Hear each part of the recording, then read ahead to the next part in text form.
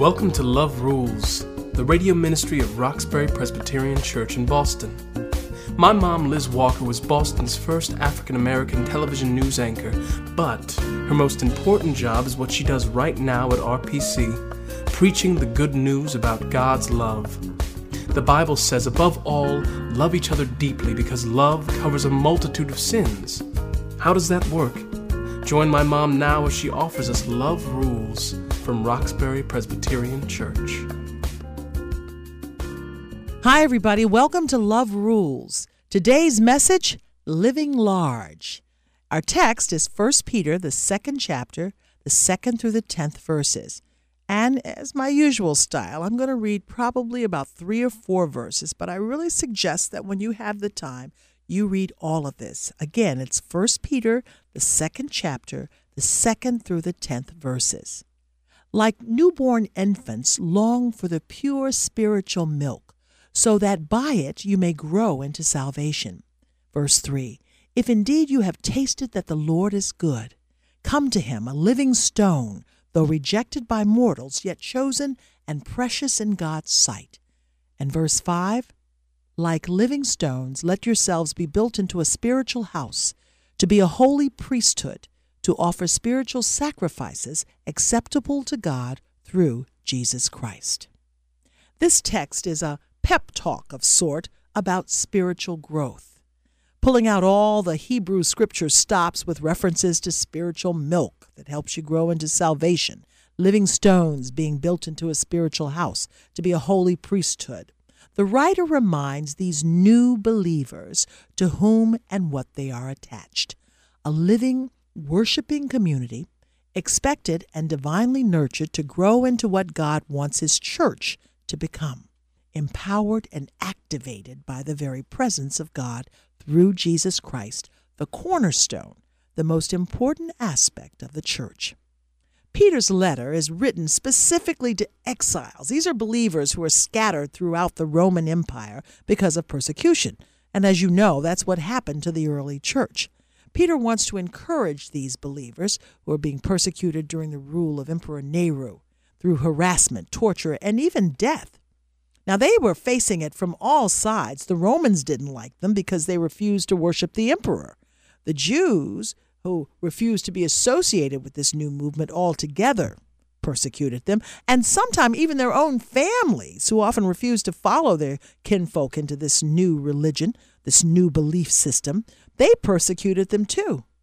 It's important to understand that following Christ back at this time was a really frightening and isolating experience. If you were beaten or otherwise abused, there was no court that would uphold your interests. Even if your family rejected you, it was like you would have no place to turn. So you really have to think in terms of the time. I imagine that these people really felt small and isolated and up against everything. So Peter reminds these believers, as frightening as this experience may be, you are not alone. Like the psalmist, you know and echo, you have already tasted and seen that the Lord is good. Like your Israelite ancestors to whom the prophet Isaiah preached, you are living stones. You don't come from people who shrink at the sign of trouble. You are part of a chosen race, a royal priesthood, a holy nation, God's own people. So don't be afraid. Don't be timid. Don't feel small. You are part of something bigger here. Your status has grown. You have moved from shame to honor, from rejection to privilege, from disbelief to belief. Your identity has been enhanced. And sometimes, I know I preach about this a lot if you pay attention to my sermons during the week here, sometimes this whole notion of identity is what gets us all kind of messed up. We live in a time where everyone, it seems, is going through some sort of identity crisis. People, political parties, entire countries. The world is changing rapidly. Fear and uncertainty reign. Institutions that were once considered sacrosanct are thought to be corrupt and untrustworthy. I recently read an article that explained fewer Americans than ever before believe in the American dream anymore. And a surprisingly large number of Americans believe we're no longer a nation of immigrants. It seems that our traditional beliefs and social norms are changing every day. So, who are we? How do we identify ourselves? Christians are not immune to these changes. The mainstream media insists that the 21st century church is not as relevant as it once was. Its influence in the world is faltering. Fewer people are claiming this faith, and even fewer are practicing it. So as a believer, you and I hear this, and it can affect us, especially during the times when we're not feeling as strong in our walk as we usually do. We go through this all the time if you admit it to yourself. There may be times when we're physically ill or challenged in some other ways. And those are usually the times when we should turn more to God, but sometimes we can become distracted from God by the world and all the problems that it causes. And that's when we begin to feel small. I'm so glad you're with us today. Here's a special invitation. Join me at Vision New England's GO Conference at the Connecticut Convention Center in Hartford, May 20th and 21st. Hear some dynamic preachers. Be inspired and uplifted while together we learn more effective ways of taking the gospel to our friends, our neighbors, and co-workers in order to do justice, love mercy, and walk humbly.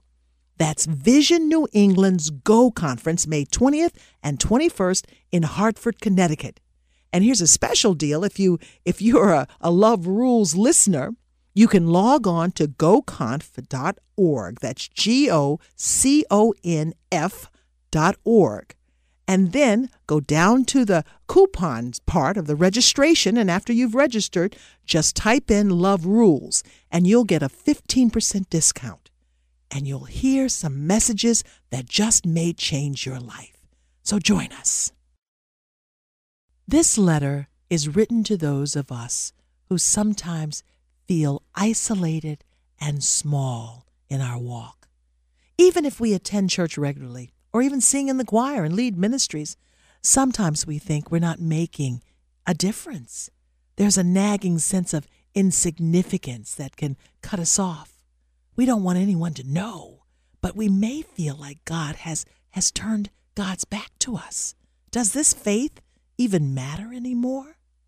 So what happens when we find ourselves in these situations is we go through the motions, we continue to go to church, but something becomes diminished within our spirits. Now, we may not say God is diminished, but we feel that we're doing something wrong, as if we're missing out on God. We're afraid. We're not unlike these persecuted exiles to which Peter speaks. We no longer give our all because somewhere along the way we stopped believing that our all was good enough. So Peter wants to encourage and reassure us, those of us who feel exiled from what we used to be. The words, "now you are God's people," would have meant a lot to these people because it gives them identities in this new and strange culture. They're connected with the living stone who was rejected, just as many of these people feel rejected. And these words are just as significant today as they were 2,000 years ago. Come to him as living stones, and like living stones, let yourselves be built into a spiritual house. You are a part of something. You are not isolated, even if you feel that way. God is not through with us. We've already done some things. We've already grown, but there's more we can do. We can continue to let ourselves be built into this spiritual house. One of the most wonderful affirmations of Peter's letter is that you live large. You see, even when you're feeling bad, even if you're feeling isolated, even if you feel I haven't gone to church as much as I should, and maybe I'm not serving God as much as I should, the essence of this letter is that you are still a part of this spiritual house. Living large is your recognition that God is still at work in the world and in you. The genius of God's actions in the resurrection is that they are giving enough. They are grand enough to counter all the pressures of our small and insecure world.